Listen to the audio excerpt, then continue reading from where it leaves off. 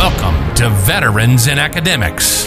This podcast highlights people and topics where the veteran experience and academia overlap. Join your host, Dr. Luke McLeese, in this groundbreaking content. Each week, we explore new stories, topics for you.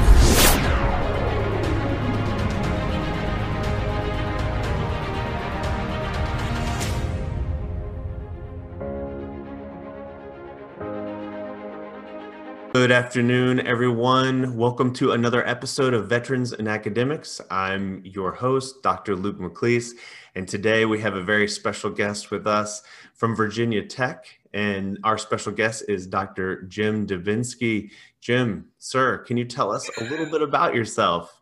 Hi, Luke. Well, thank you so much for inviting me to this wonderful series that you're curating, convening all these different people from various backgrounds together to talk about veterans and academics. My name's Jim Dubinsky. I'm a retired Army officer. I spent 28 years in the military, 15 on active, 13 in the reserves. I was a field artillery officer, and I have been at Virginia Tech, and I'm an associate professor there. And I've had a lot of different roles there, and I can talk about them from starting a program of professional writing to, after the shooting tragedy, starting a center for student engagement to helping to start a veterans focused initiative here. So those can come up later, I imagine, in the conversation. Absolutely. Beautiful, beautiful. Excellent, Jim. Okay, so Jim, we have a couple questions that we ask everyone. And, you know, definitely with your time in the military and your long history of Virginia Tech and your own education, can you tell us something that you see that veterans do well in the higher education space? Yes.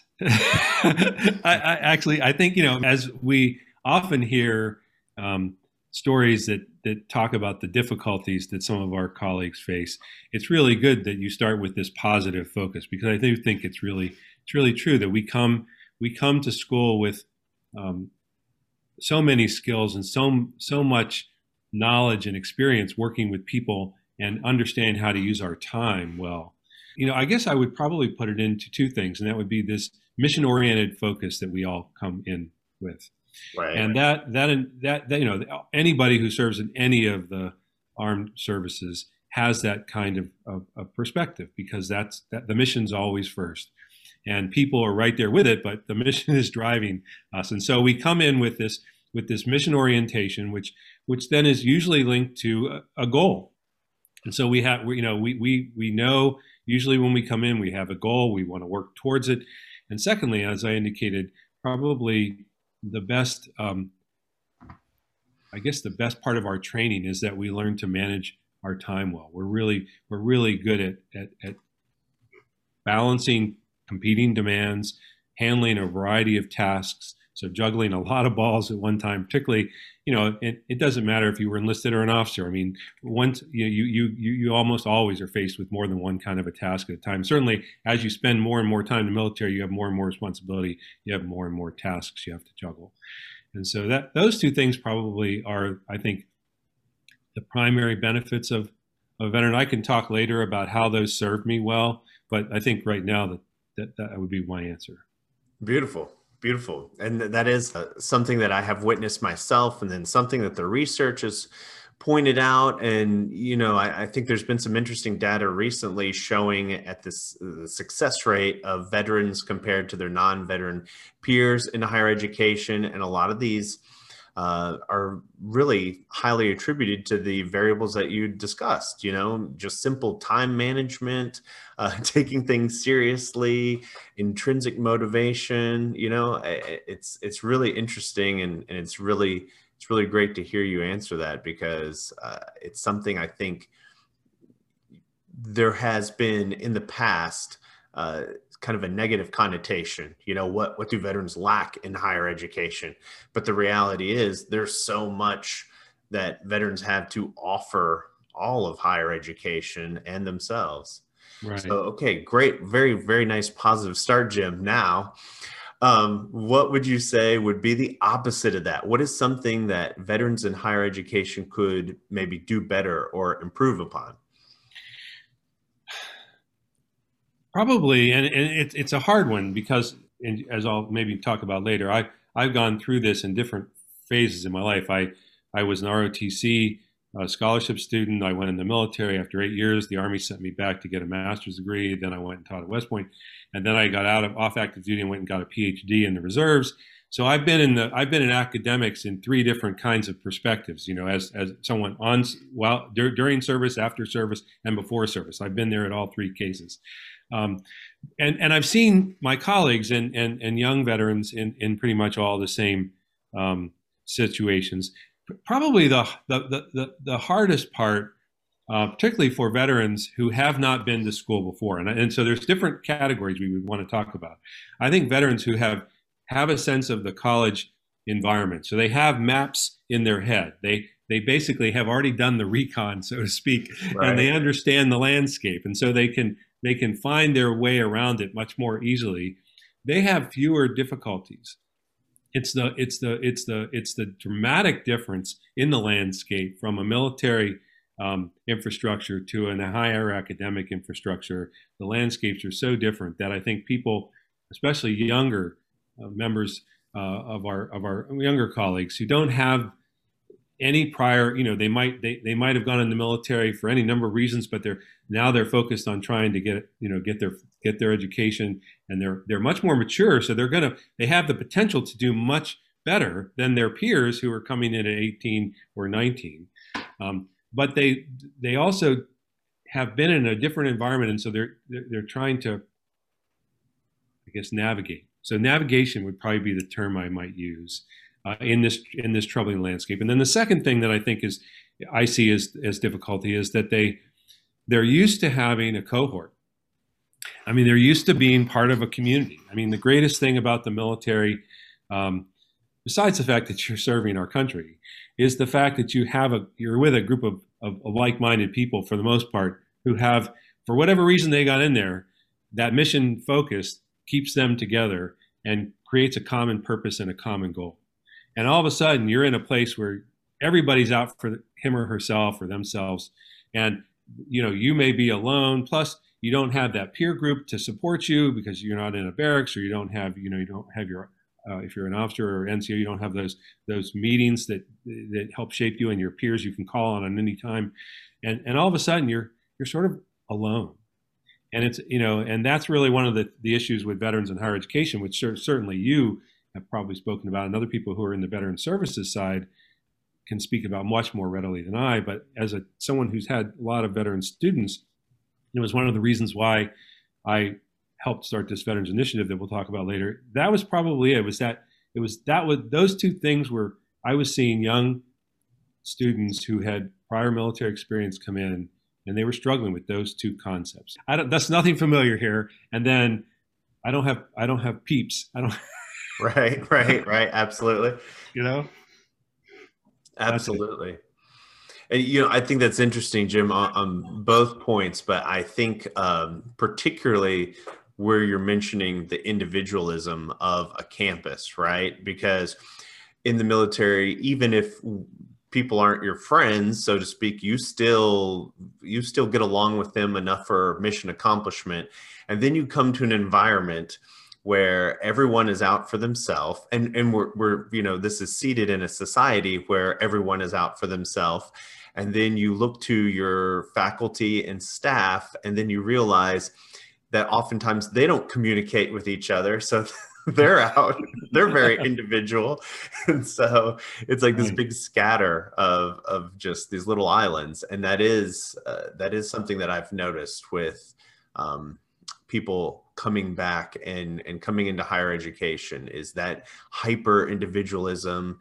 And then I think that coupled with the speed or the lack of speed at which things move on a campus, those are always the two biggest that I see. Yeah, no, I think that you're right. And it is, from my perspective, on any number of, whether you're at a micro or macro level, it's our society faces these competing demands. It's not just there's this notion of idea of for the common good, and then this dramatic sense of our kind of democratic way of structuring our country is that you have this deep individualism, which competes against the common good. And you see that in all kinds of ways across our society. And it's certainly embedded in the institution of higher learning. Absolutely. Absolutely. Yeah. And I think this whole past year has been, a litany of examples of that. Exactly. I didn't want to try to, that could take us down a whole different path. So I just, no. We won't hit on that, but that's, exactly. So Jim, so you mentioned a few things earlier. You mentioned ROTC was a part of your past, and you mentioned that you were a field artillery officer. I've got a soft spot in my heart for indirect fire people. Can you tell us a little bit, Jim, about what prompted you to join the military, and then what your experience was like, and of course, a little details about your job or jobs? So I as I'm quite a bit older than you, I was very aware as a young person in the 60s and early 70s, during my early teen years, about the Vietnam War. And a couple of my cousins had gone off to war. I'm one of 41 first cousins, so I have a lot of cousins. My dad was, as I'll mention, was the seventh of 8 children. So I was very aware of it, and I signed up for the draft. But when I started college in 1973, I was 17 because I had skipped a year of school, and the draft ended. So all of a sudden, I had options, and I come from a sort of a military-connected family, not a military family. My dad served in the Army during the Korean War. My 4 uncles, his brothers, served in World War II in the Navy, and then later in the Air Force. My other uncle from my mom's side was in the Army in World War II. So there's a lot of background, and they all believed, and they sort of impressed upon me and all of my cousins that we were all immigrants. My grandfathers were born here in the late 1890s, and 4 or 5 years after the emigration. So they were so my parents were second generation, and we were the first generation in my group to go to college for the most part. One of my dad's brothers did ultimately go to college, but and all impressed how much this country had given our family, basically. And even though, as I might mention later, one of my uncles served in the Navy and ended up he was on a battleship at Pearl Harbor. He ended up in a submarine corps and committed suicide after coming home and having a child. And my brothers who loved him, my uncles who loved him, still said, that it's worth it. It's something we should do. So even though Vietnam, there was all this anti-Vietnam sentiment, I decided to apply to West Point and apply for ROTC. And I chose ROTC. I got into West Point, but I chose ROTC because I thought it would be a good balance. I'd get the military side, but I'd also have the college experience. Okay. And so I went there, and then of course in '75, when I had to sign on the line and say I'm definitely committing, and I'm watching everything going on in Saigon, thinking this is crazy. What am I doing? Of course, I'm an English major, which made all of my colleagues and friends and teachers say, "You can't do this. Just back out. Pay them back. Don't do this." And my dad flew down, and we had a long weekend and talked, and then basically I said, this is the reasons for me doing it in the first place are still the right reasons. So I decided to go in. So I got commissioned in 1977, and went to Fort Sill, went overseas, and served 2 tours in troop units. Had a couple options to command. I had a lot of great experience with my colleagues, and I was actually in one of the nuclear units. We were a unit that was not one of the last non-nuclear units in the European theater, and we converted to a nuclear capable unit. So I went through all that kind of training, and it's hard to even imagine now a tactical nuclear weapon. We were using them, not using them, but we had them. We were guarding them. We were trained to do that. I have that as one of my specialties. I'm a nuclear chemical target analyst. I understand the damage they can do. And then the Army offered me, after my second troop unit and second tour, to go a couple of options, and I chose because I always had wanted to teach, and was really fascinating. And this sort of also gave me a sense of giving back. My first battalion commander, when I met him, which was the first day I got to Germany, I ended up having to sleep in the airport because nobody was there to pick me up. I had to take a train by myself with all my gear to get to my duty station across, which was in eastern Germany and near Nuremberg. And I was in 7th Corps Artillery, and I got met by the operations NCO, who got me issued all my gear, my weapons, and we went straight to the field that same day. And so I had a long conversation with the battalion commander, who basically said, you're trained to do this, but you're going to do this because of this happened in our unit. Won't go into those details. Long story short, in that conversation, he learned that I wanted ultimately to go back to school and be a teacher. Okay. So I come back after my first tour, as my first tour in Germany, and he called me. I lived in Maryland. Somehow he knew that. He knew the day I got home. He called my house, my parents' house, and said, I want to speak to, Captain Dubinsky. And he did. And went down to Fort McNair, and he said, so what's going to happen with you? And I told him I was going to Fort Silla. And he said, well, do you want to teach at West Point? I said, never thought about it. And so I thought only West Pointers taught at West Point. Well, anyway, he explained to me that his dad had been a department head in mechanical engineering, that he had gone to West Point, that he was the 3rd generation to go there.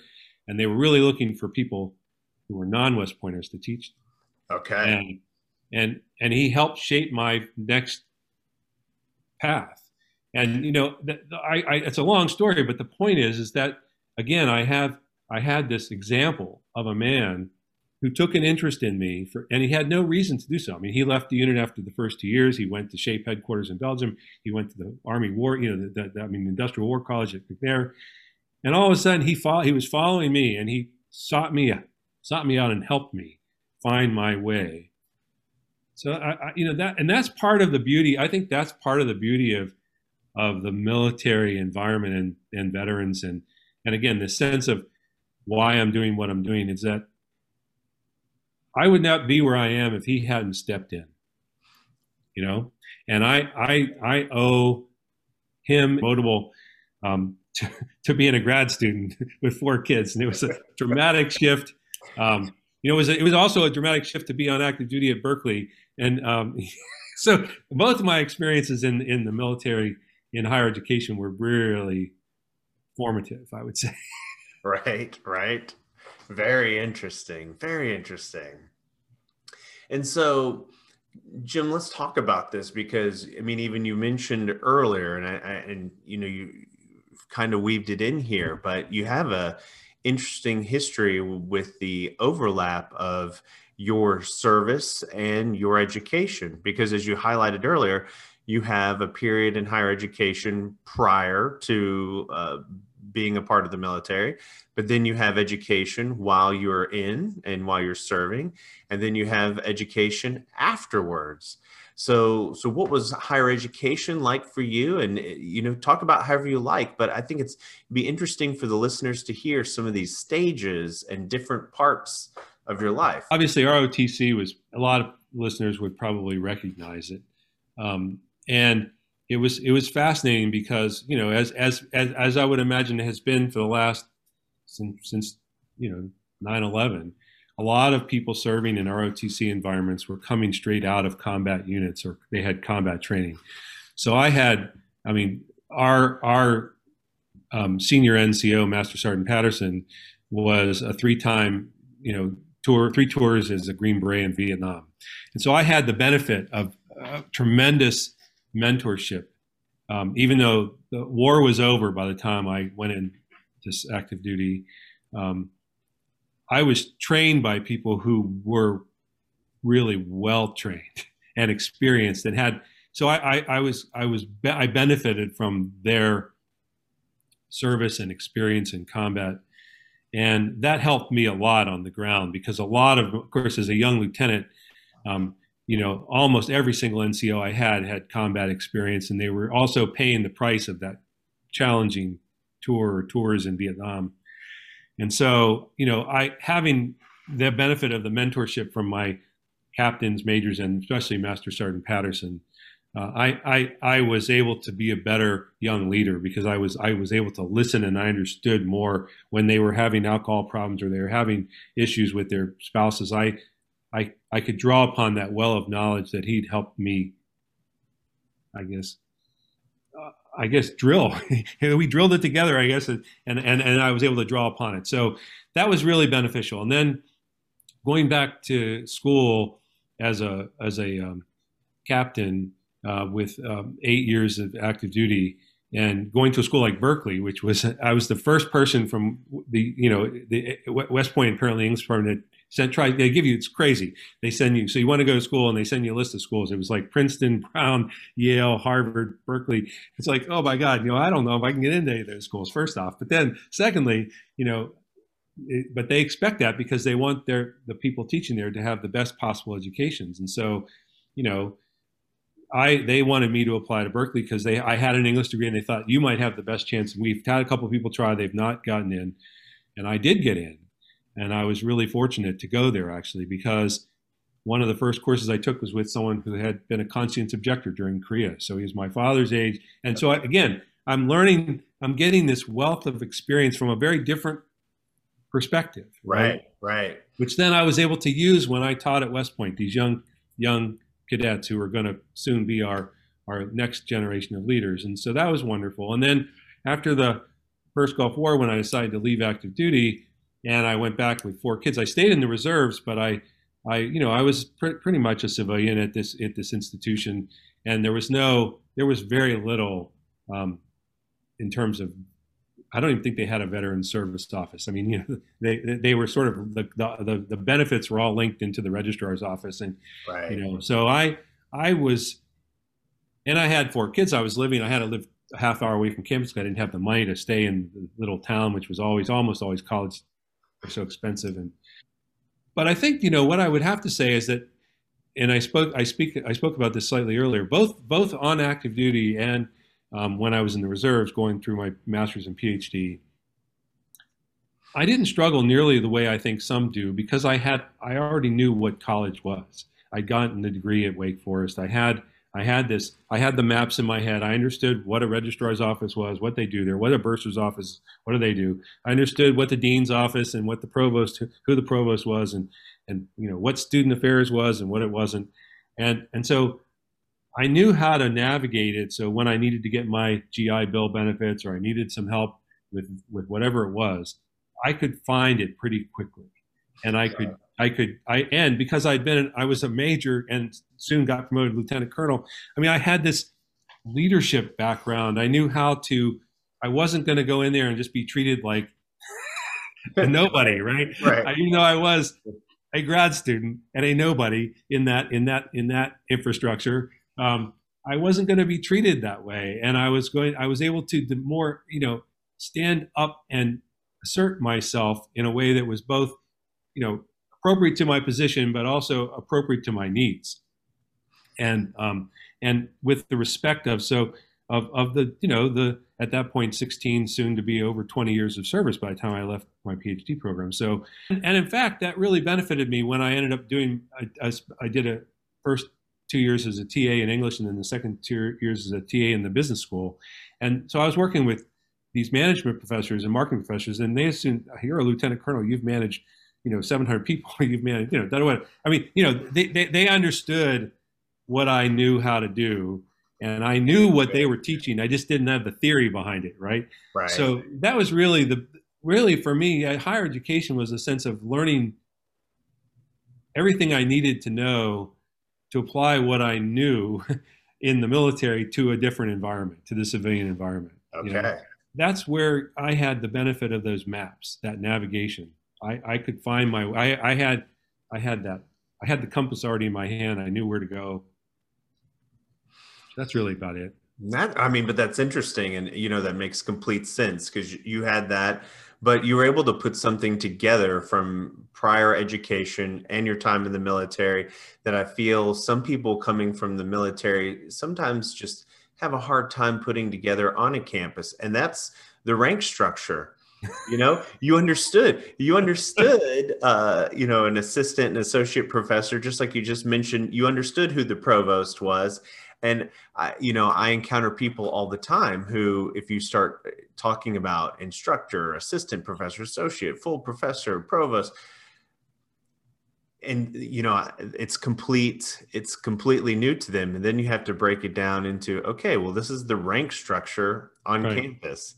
Yeah. Right? I mean, the first thing I would say, and this, I was actually talking with one of my PhD students who's finishing his dissertation. It's an interesting dissertation because it's about the rhetoric of infrastructure. And I was the only one in the sort of my colleagues who understood what he was trying to do, because I understood infrastructure, right? Having the military background. And as I tell him, the first thing I always do, and I recommend to anybody who's going to take a job, is look at the org chart. Figure out where you stand, where you stand, who do you report to, who reports to you, right? And once you understand that, then you can start to figure out, is that satisfactory? Do I need to change that? Is there a way to manipulate that to my benefit? Or do I need other lines of reporting that aren't there that would make it, if you're trying to say create a writing center, I'm only reporting to the chair of the department, but really we're serving the whole university. I need to be reporting to the provost. And, so this is we have to figure out how to make that happen. At least I got to go to the dean, if not the provost, and so these are the kind of things that understanding the org chart, which is basically what we're talking about, helps you understand the system. If you can understand the system, then you can find your way in it. Absolutely. That's great. And now it's so easy to understand. Now we can go into organizations and look at the org chart in Salesforce or some kind of computer program, and literally see it with pictures. Yeah. That's great. So Jim, tell us a little bit about your time in the military and your education spread out across this time. How did your time in the military influence your time in higher education, like your studies and some of the things that you're doing now, sir? Okay. Well, simply put, I had a degree in literature as an undergraduate, and that then led me to get my Colonel Heiberg said, you should go teach English at West Point, which is what I wanted to do. And that led me to get a second degree in literature at Berkeley, which is really, again, literature and English were something I loved. Actually, I was much better at math and science. As it's funny, my oldest daughter got an undergraduate degree in creative writing, but her master's she's in her second master's now in decision sciences. She's a systems analyst, so she's got both sides of the brain. My youngest daughter was a math major, so our family tends to have, if you're not working out of both sides of your brain, you're not fully engaged in our family. So I ended up deciding, when I talked to the provost of Wake Forest, who was a mentor, and I talked to my thesis advisor at Berkeley, they both said, the world of literature is starting to fall off. This is their late, right again, I have to go off, we're 92, 93.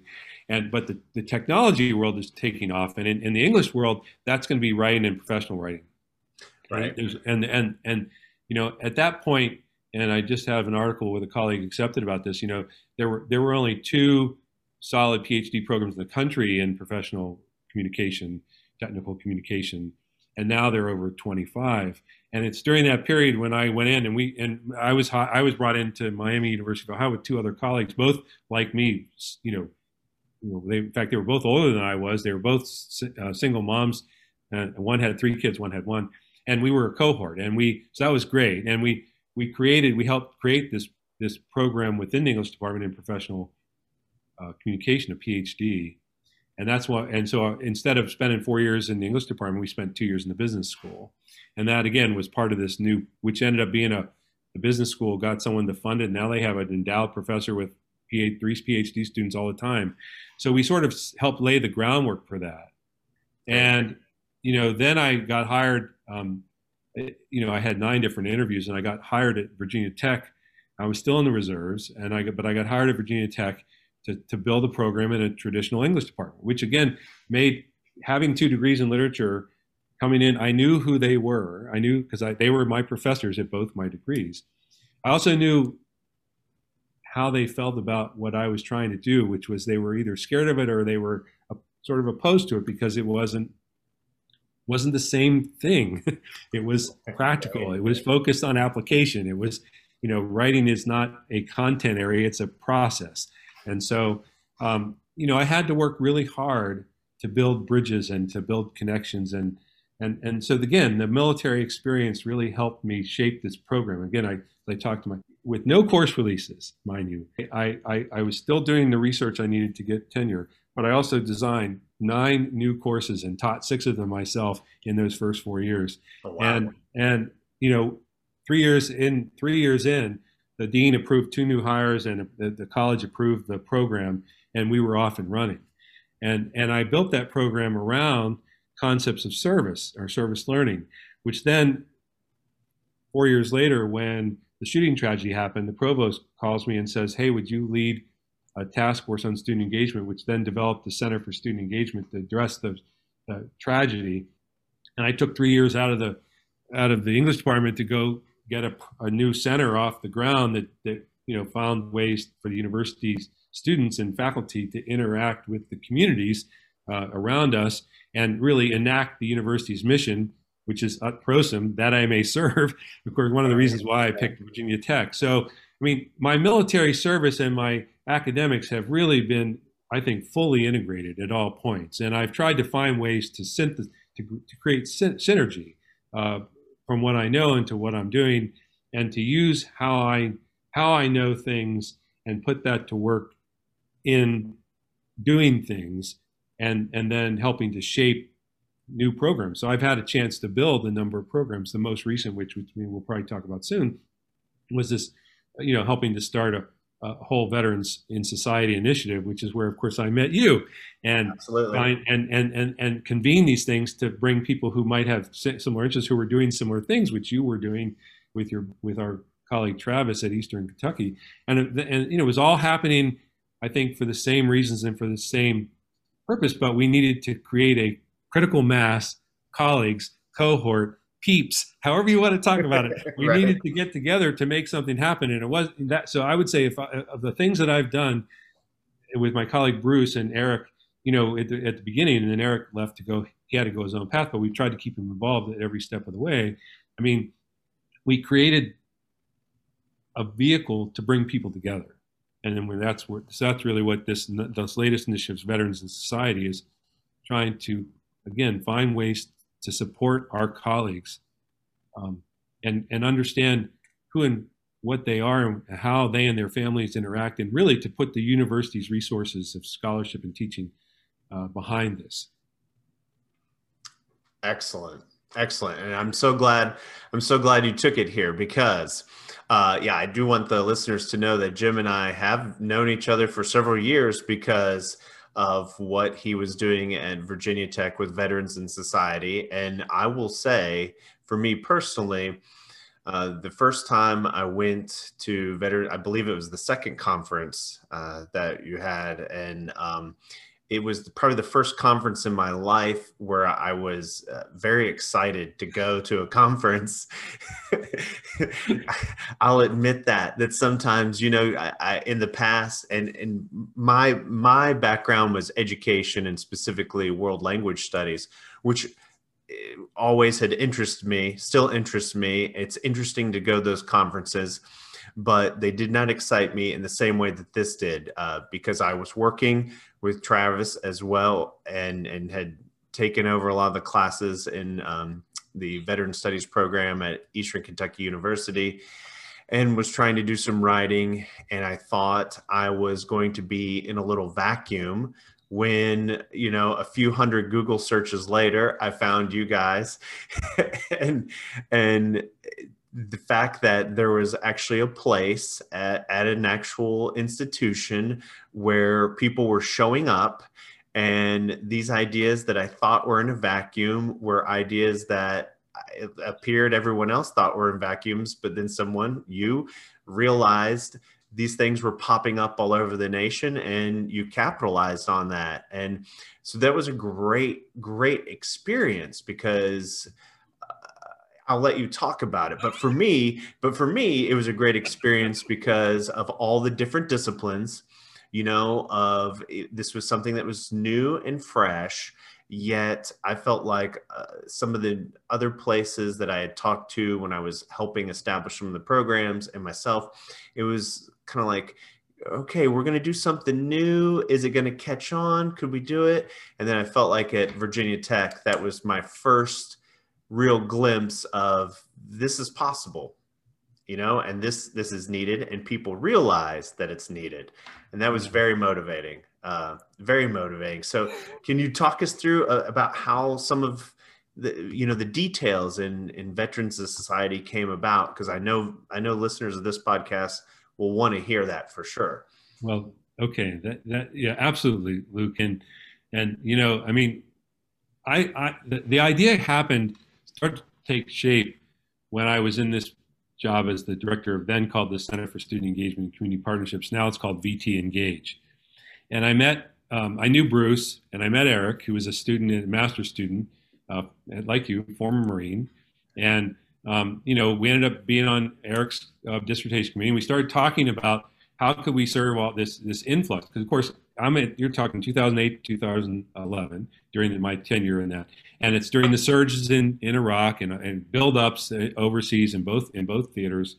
And so there's this tremendous number of young veterans coming back to college. And we were seeing we need to figure out both how to support them. And we started thinking, there's a need to really create an academic area of focus around around veterans, because we're different. We're not biologically different, but we have a different culture. And so it's and so part of what we started looking at is looking for, women's studies and African American studies and lesbian, gay, transgender studies. And we started thinking, okay, so we could create a veteran studies. How do we do that? Well, I learned from one of the best teachers. Again, when I was in this center creating things, the guy who was running the community foundation called Community Foundation New River Valley, he said the best thing that he ever learned was bring people together and get the best you can from all their ideas. And so he taught me the power of convening. That's awesome. And that became where I said, we need to do this. If this is going to happen, we can't do it by ourselves. And we know there's some groups of people. We found that you and Travis and other people were doing things that were really important, but everybody was sort of, as you said, in these little pockets, and they were all isolated. What would happen if we started bringing us together? So that was what we did. And you started seeing these interdisciplinary, really rich environments where people from, the NEH grant that we wrote and had a summer institute for, we had 9 different academic disciplines for that in 2016, 27 faculty, 9 different academic disciplines. 3 weeks, tremendous, after having already put on, 3 conferences. And so, we were moving just to grow a community. I mean, this is, again, my colleague, Andy Morikawa, one of the finest men I've ever known, just like Colonel Heiberg. I mean, so much of what I know, I've learned from at the feet of these other people who were so wise. And Andy had worked in the community all his life. And again, Andy was this really interesting guy because his parents had been in internment camps during World War II. And so he was a young child during that. And so, he was really interested in veterans, but from a different perspective. And so he we started thinking about, well, what about his family? And how, and so started the question about identity. And of course, that's where we got to Heidi Nobles and the fact that, you've got children and you've got wives and you've got this whole experience. And so that's what we started thinking about. It's not just veterans, it's veterans and their family. It's this whole community. Because what is a post? When you go anywhere, you're at a post, you're with not just the guys and girls who are serving, you're with everybody, right? You're with, right. You're with everybody. And so that's really where we started to put the emphasis. And that's what we've been doing. And that group of people, the sort of core of that, had helped sort of create enough of an environment for one of our great colleagues I'm sure you're going to talk with is, Mayor Mariana Grochowski, who really, it was her energy that got the Journal of Veteran Studies started, which is now housed at Virginia Tech. And of course, you've talked with Jim Craig already, and he's been doing all this great work at University of Missouri St. Louis. And, there's just, it's getting these minds and energies together that you're able to create something that it might be sustainable. I mean, any one of us can create something that might just be fine in our own place. But if we really want to serve the community, and our community is huge, I mean, millions and millions and millions of veterans and their significant others' dependents, we have to find ways to engage a large enough cohort so we can apply for grants, so that we can really, and again, like that, so we can make people realize that we are an entity that needs and deserves to be recognized. Absolutely. Absolutely. Beautiful. Beautiful. Well, Jim, so for current work and future work, where do you see the future of any of the initiatives that you're going? I hope you're going to talk about Veterans in Society, but anything that you're doing right now, what can we expect to see on the horizons for you, sir? Well, I would say the first thing we're going to do is, Veterans in Society. We held 4 conferences at Tech plus the NEH Summer Institute. The 5th conference was going to be moved to start to spread it around to some of our colleagues who were starting to grow. And that was going to be at Jim's school, University of Missouri St. Louis. It got canceled because of COVID. We're going to hold a sort of symposium here in May under the auspices of both Veterans in Society. It's going to be housed at Tech, but it also is linked to the Veteran Studies Association, which is something that we as a group of people have put together to include Jim and our colleagues at Arizona State and Mayor and one of our Corinne in Texas. And so we've got a group of people together. We're putting that on in May 18th. You can find more information about that, and maybe you can put a link to it somewhere. You can also visit veteransinsociety.org. You can visit you can just Google Veteran Studies Association, and it's veteranology.org. We actually started an association to help create an academic structure, administrative structure to support the work that we're doing. And we have a journal that supports the work that we're doing. And I'm working on trying to get a minor going here at Tech. And personally, I'm writing and giving talks around veteran poets who have been public figures. So in the sense that, so what do people often think poetry has, it's sort of this artistic, aesthetic thing. It's off to the side. If you watch the beautiful young poet give the inaugural address this year, you would realize that's not the case. Right. And that's never been the case. Right. I mean, but people don't know that. And so what I'm trying to do is say, look at these great poets. Many of them were combat veterans. Archibald MacLeish, combat veteran, artillery officer from World War I. James Dickey, Air Force veteran, combat pilot, World War II in Korea. And I'm studying their poetry and talking about the intersections between their poetry and their military service, and also their work post military and in society. This notion of veterans in society. What do veterans contribute to society to enhance it, to strengthen it, to help really people understand? And this is the tension that exists, to maybe come to try to lean more towards the notion of a common good than towards the notion of individual rights, to try to get our country to believe that people really should give something back. And if everyone gave back something in service, again, the mission of Tech, prosum, that I may serve, if they put that in as part of their personality, our country would change for the better. Then people would understand more about who veterans are and what they do, because they'd understand the notion of something larger than him or herself or themselves. And so this is really part of what Veterans in Society is about. It's this larger project that I hope will help contribute to the benefit of the demos, of the larger project of our democracy and keeping it alive and well. That is beautiful. That is beautiful. And I couldn't agree more, though. It's like, you see with the idea of the veteran, when you see the idea of the veteran in society, it's like, yes, we're talking about a group of people. However, it's a group of people that really represents all of the nation, especially in contemporary context. We're looking at the most diverse service.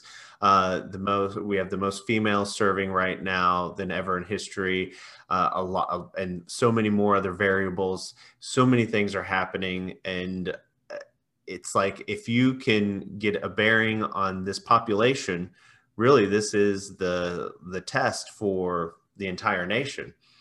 Yeah, when you study veterans and you study the history of our country, you see really the intersection between the military and the country, we're almost always ahead of the curve in terms of integration, in terms of desegregating, in terms of, one of the proudest moments I've had is when all these chiefs of staff, when then President Trump put out his ban against transgender service members. And all of the chiefs of staff got up and said, this is not right. And now with President Biden has reversed that. And when you figure that only 0.5% of the population of the United States is on active duty at any one time in the reserves, on active service or in the National Guard, that's a small number. And so you don't want, so the people who are volunteering to serve, whatever their race, nationality, gender, it doesn't matter. They're giving something in protection of everybody else. 0.5% are out there protecting the other 99.5%. And so, we should be, and their leaders afterwards. And that's, again, this notion you say, that we're a representative, we're a small number, but we contribute way beyond our number. And I want to be able to help people see that. Right. Absolutely. Absolutely. Well, you're doing a great job, and I'm so happy that actually that we're recording this right now, because I think we can reach an even larger audience, which is part of the aim of this is letting people know kind of outside of academics and veterans, even though this is called Veterans and Academics, reaching that outside base to educate the public that this is going on and this is why. So this has been a great episode. Jim, I really appreciate you coming on, sir. Luke, it's great. You're doing great work. And that's the wonderful thing that I've learned in convening people, is to just admire and learn from all of you. And that's the power of that process, right? And you're doing that here with this. This is a form of convening, and I value it highly. Oh, well, thank you very much. It's very humbling, and I couldn't agree more. I feel every time I get to interview someone, I take away so much. Part of me feels selfish because I get to hear it first. I get to hear it first. Well, wonderful. Ladies and gentlemen, you have been listening to another fantastic, if I might say, episode of Veterans and Academics. And we have been here today with our wonderful guest, Associate Professor Dr. Jim Davinsky of Virginia Tech. Jim, once again, thank you so much, sir. You're welcome. Thank you, Luke. We thank all of you for listening. Veterans in Academics is an all-veteran production of Freedom and Prosperity Think Tank. Content creation is brought to you by Dr. Luke McLeese and Dr. Michael Bevers. Web development is by Osvaldo Vargas.